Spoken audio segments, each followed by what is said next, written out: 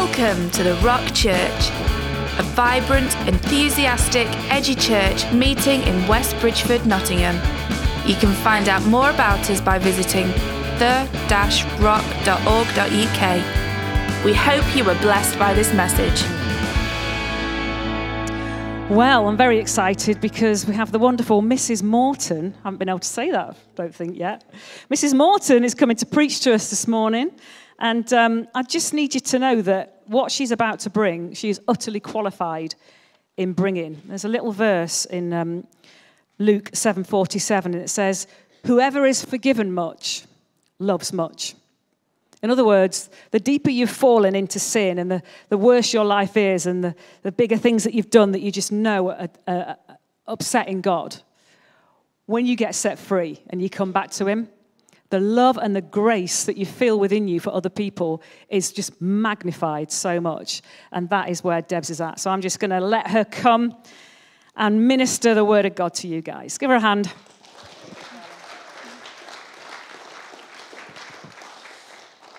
Morning. So in our worship and prayer this morning, I think across this room that we've all been approaching God differently. So you may have come in here this morning and you're praying to him and worshipping him as your Lord and Saviour. Maybe you've been calling on him as your King. Maybe you've come in here this morning and you're in a bit of pain, so you've needed to call on him as your healer. Maybe you've been chatting to him this morning just as your friend. Maybe you've come in here this morning and you think, what on earth just gone off? Who is this person that everyone's praying to and singing to and everything that we've done this morning? You're thinking, wow, who is this person? So we could have all been using a lot of different names for God this morning. But above all of those things, what I want to tell you that God is today is our dad, is our Father, is our Heavenly Father. And I want to ask you a simple question. Do you know your dad? Do you know your Father? Do you really know him, though? I don't mean have you read about him or have you heard other people talk about him? Do you really know him as your Father, as your God? And, you know, when Jesus was on the earth, he walked with his disciples and he gave them a lesson in how to pray. And when he gave them this lesson, he gave them a prayer, gave them the Lord's Prayer. Now, we probably all know the Lord's Prayer. We can all recite it from years ago. What's the first line in that prayer? It's our Father who art in heaven. It starts with our dad. It starts with our Heavenly Father. And I believe that in this word that God has given me this morning, that he wants us to all have a fresh revelation that we have a perfect Father, that we have a dad who wants the best for us, that is looking out for us. Why? Because that's just what dads do. And that's what our dad does. And, you know, I've been a Christian pretty much from when I can remember. I've been brought up in the church.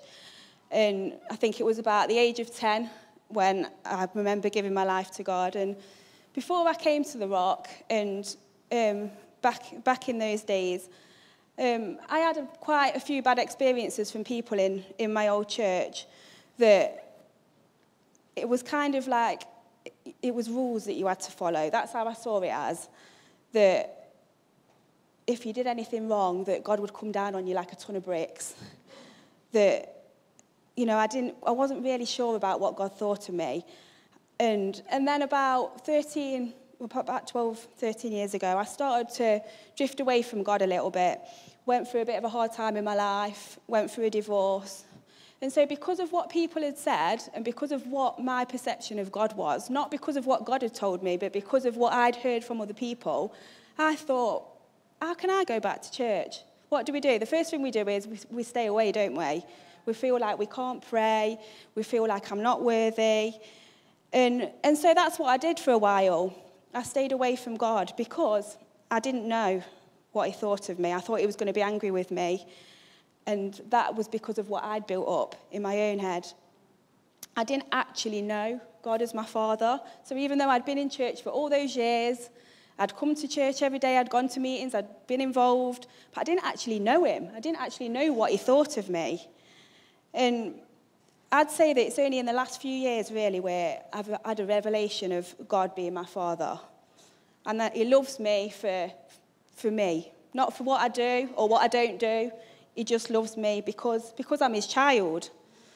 And I feel like if we can grasp that, if we can grasp how much God loves us and how much that is just our Father and that we're his child, then that can take our relationship onto a new level with him.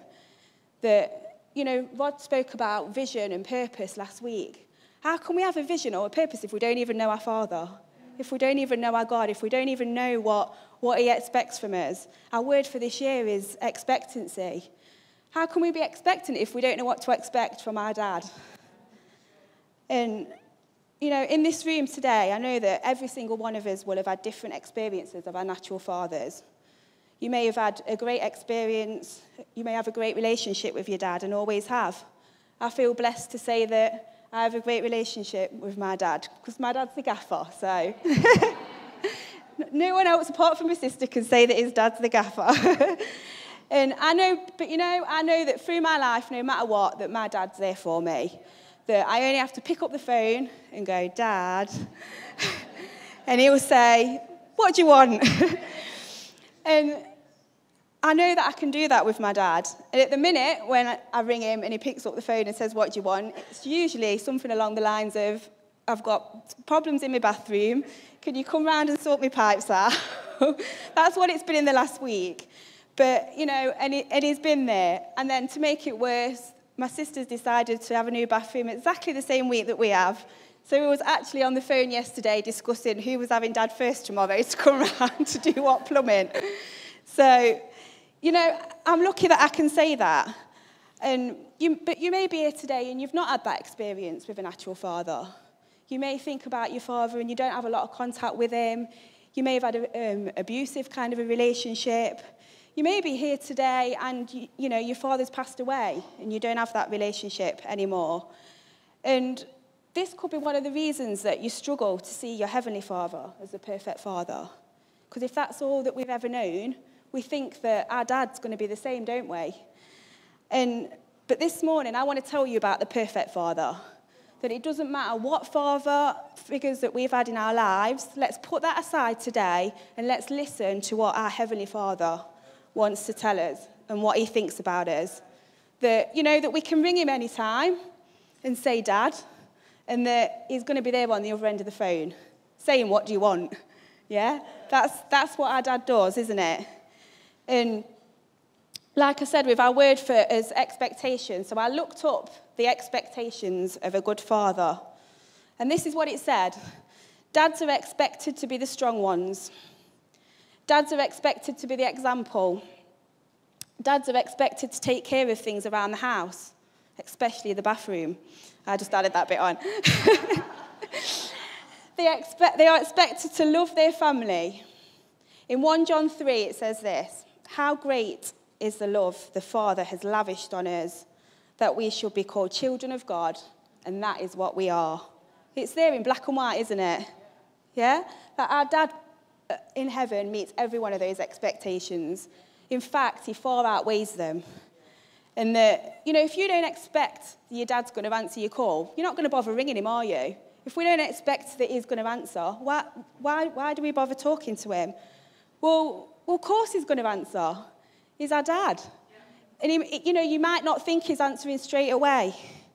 But, my dad doesn't always answer straight away. He's getting on a bit now, bless him. So I ring him, and I guarantee every time the phone will ring, it'll ring and ring and ring, and I can picture him. He's like, oh, it's my phone ringing. Gets it out of his pocket, it goes off, and then probably not 2 minutes later, he rings back. Oh, what do you want? So, it might not be always where we get an answer straight away. But, our God's there. He's there on the other end of the phone.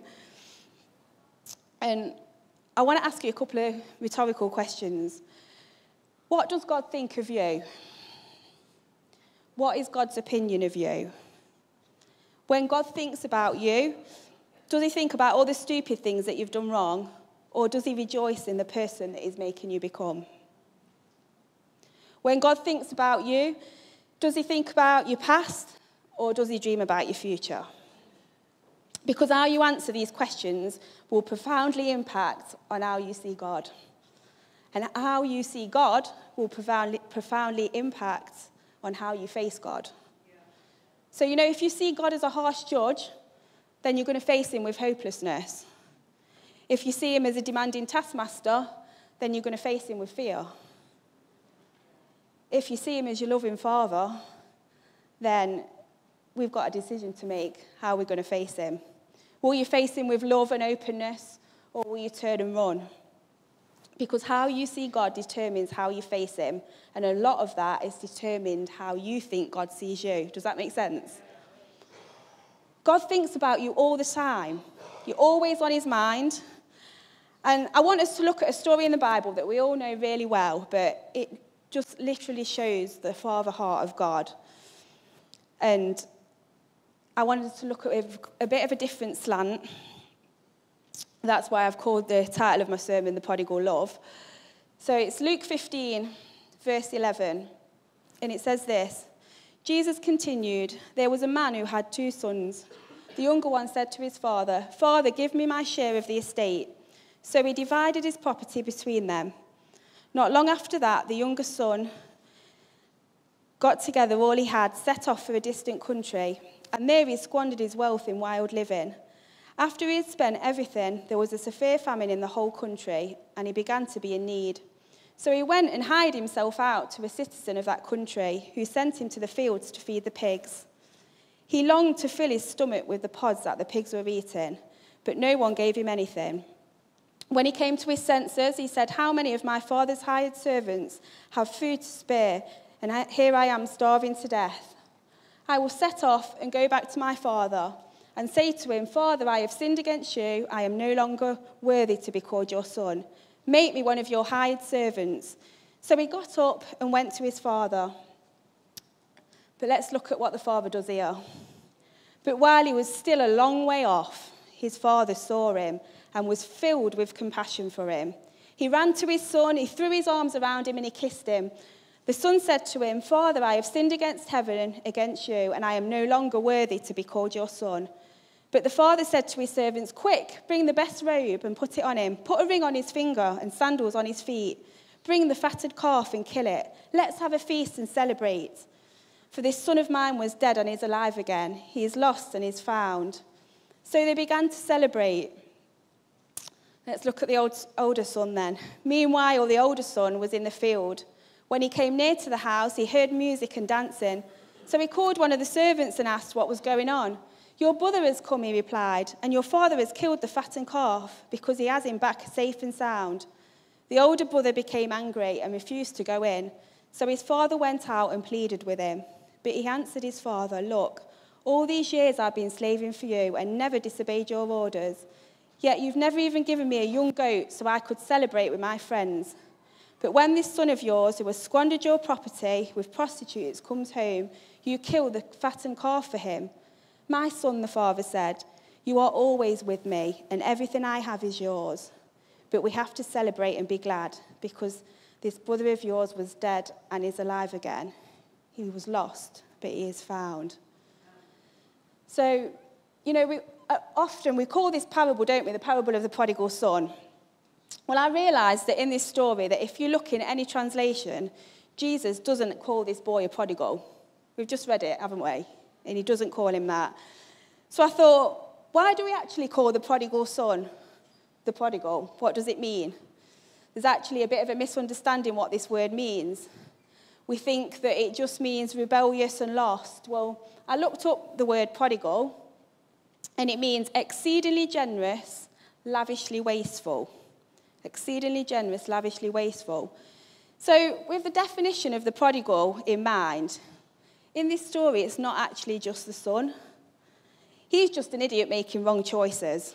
He's wasteful, but he's like his father. Because what does the father do when he comes home? He throws a party.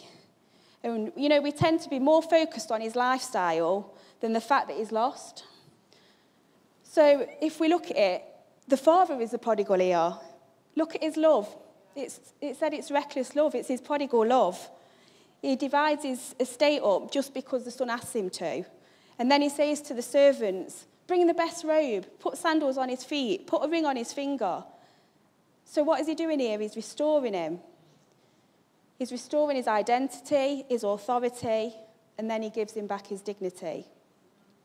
And that's what the sandals represent. If you look at the slaves, the servants, they all went round barefoot. So putting those sandals on his feet, the father was saying, you're not coming back as a servant. You're not coming back as a slave. You're my son. You're coming back into my family. And, the father is lavishing his love, his prodigal love over this boy.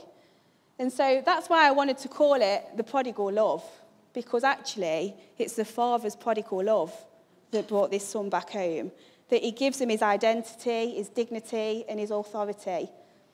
And God does that to us, doesn't he?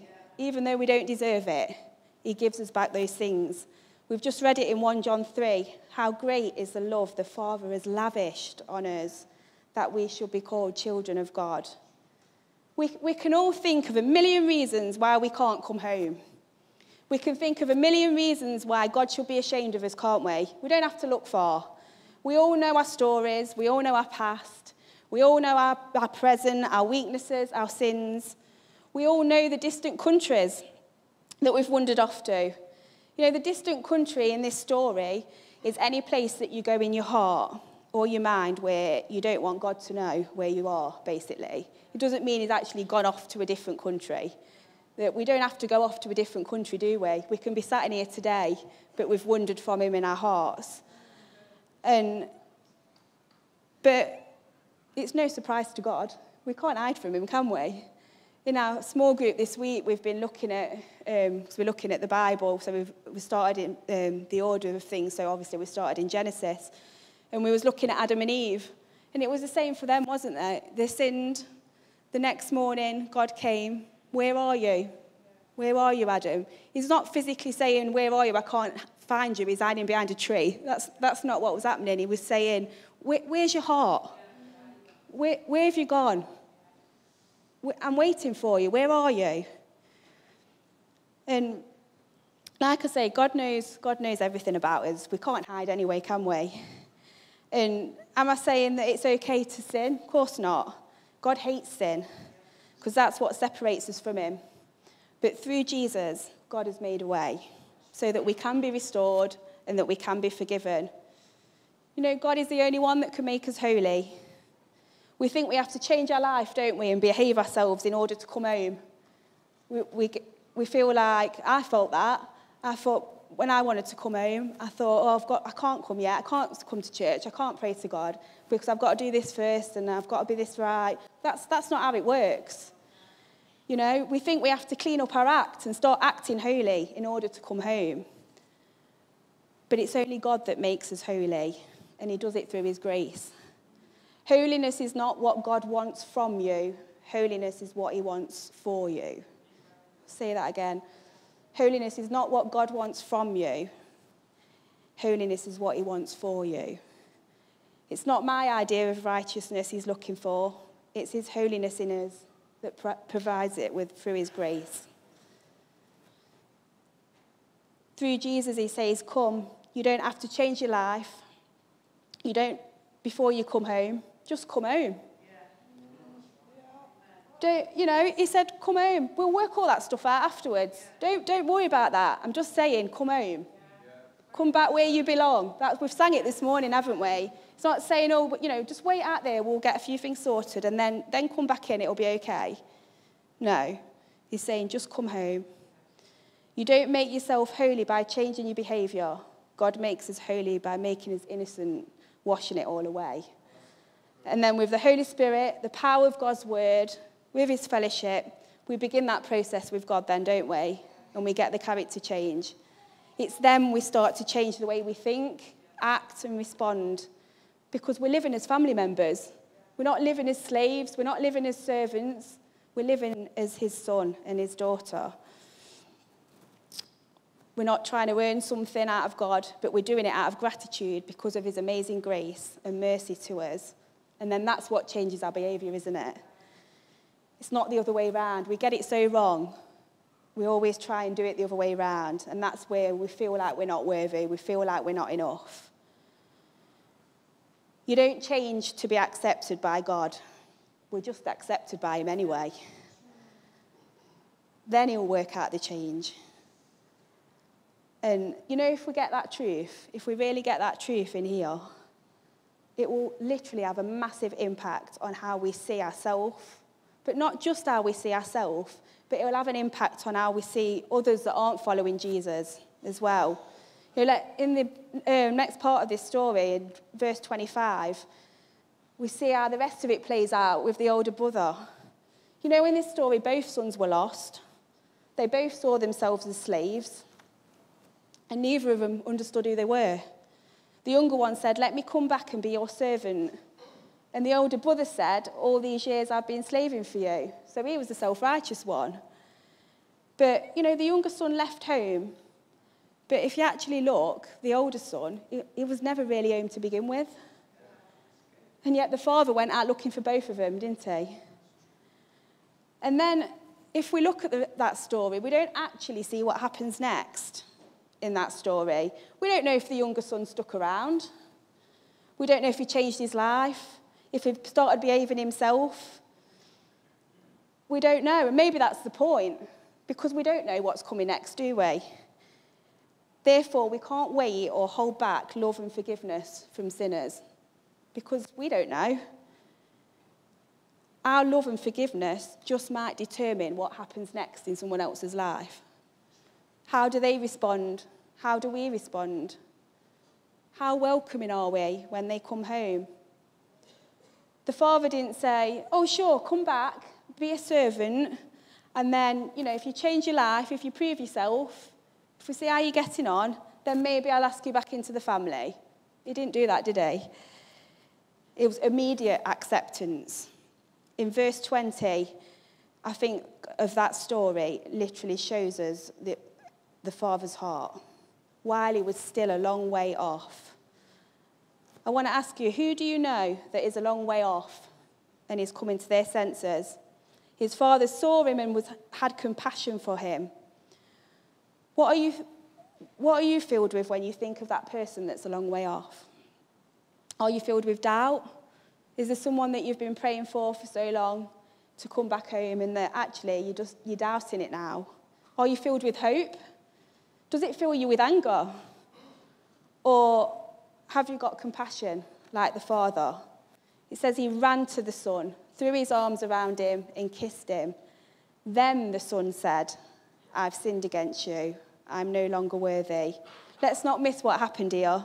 The kiss came before the confession. The father received the boy before he even said a word. He was there, wasn't he? He kissed him. He embraced him while he was still dressed in filthy rags. He didn't say, "Go and get yourself cleaned up first and then come back." No, he kissed him. He embraced him there and then. In Romans 5, verse 8, it says, God demonstrates his own love for us in this: while we were still sinners, Christ died for us. He didn't die for us after we confessed, did he? It was while we were still sinners. We don't change our lives in order to earn God's grace. We change our lives because we've been forgiven, and it's out of a sense of gratitude, not fear, that we change.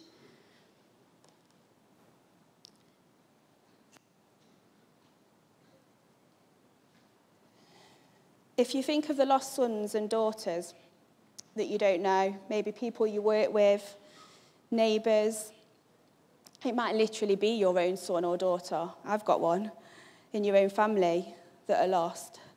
Think of the ones that are in a distant country, that they've run from home maybe, and maybe they're just coming to their senses.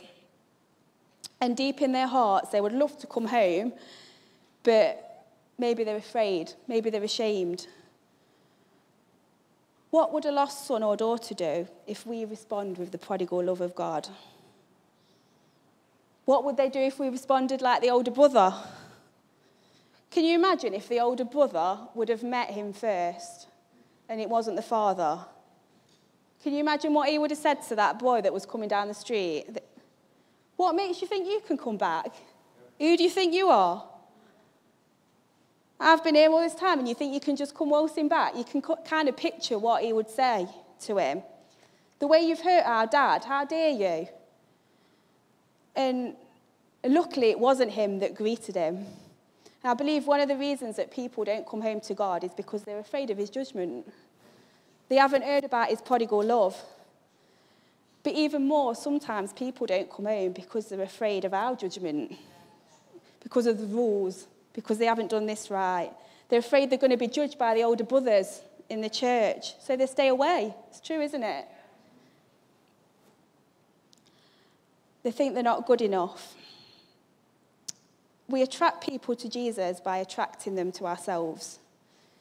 Jesus doesn't call us to a code of behaviour. He calls us to a friendship. He calls us to a relationship with himself. If we're judgmental, we're not going to attract anyone, are we? But if we're showing the prodigal love of God, if we're kind, if we're humble, having a love that keeps no record of wrongs, then maybe they will taste and see that God is God. That maybe they'll know the Father's heart because we've received that. So then we need to give that to others, don't we, that are lost. In Zephaniah 3, verse 17, it says this: "The Lord your God is with you. He is mighty to save. He will take great delight in you. He will quiet you with his love. He will rejoice over you with singing." There's nothing we can do to make our Father proud of us. That's not why he loves us. He just loves us because we're his children. If you don't go out of here with anything else today, go out with that truth, that there's nothing that we can do to make him proud of us. He just is, because he's your dad, because he's your heavenly Father.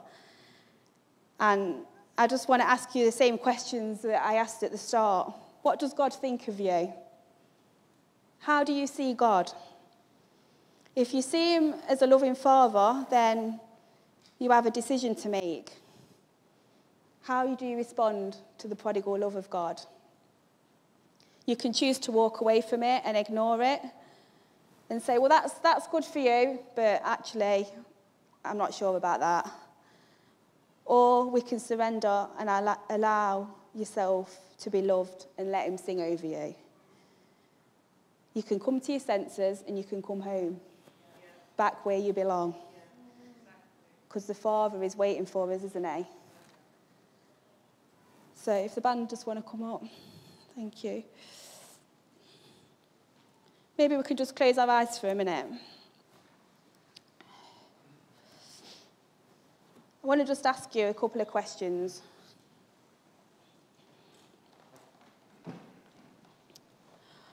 Are you standing in the way of a lost son and daughter, or are you showing the way? Are you guarding the door, or are you opening the door? We need to ask him for the Father's heart. You know, we've got this prayer and fasting campaign coming up, and a lot of it's focused on praying for lost ones, people that have walked away. Well, are you expectant for these people, these family members, the people that don't know Jesus, to come back? This year it's about expectancy. You know, are we expecting our dad to move? Are we expecting him to bring back people that you've been praying for years? Why not this year? Why not this month? You know, maybe you've doubted because it's been so long. Well, you know, let's start believing again. Let's start praying again for these people to come home. Maybe you're sat in here this morning and you are one of those people. Maybe you've never really known the Father. Well, he wants to get to know you. He's your dad. And like I say, put all the thoughts and feelings and ideas that you've had about your natural father, because God is just not like that. He is perfect. He is a perfect Father. And he is there for us on the other end of the phone at all times. Whether we feel it or not, whether we don't feel worthy or not, we're accepted. We're loved because of his grace and because he first loved us. So maybe you need to feel that again this morning. Maybe you need to feel some of that prodigal love of God again. Maybe you just need to get to know him for the first time. That you want to know this dad, this father that everybody's talking about. And Maybe there's some people that you need to start believing for again and be expecting that this is their year. God's going to bring them through them doors. Why not? Why not now? But let's believe it. Amen.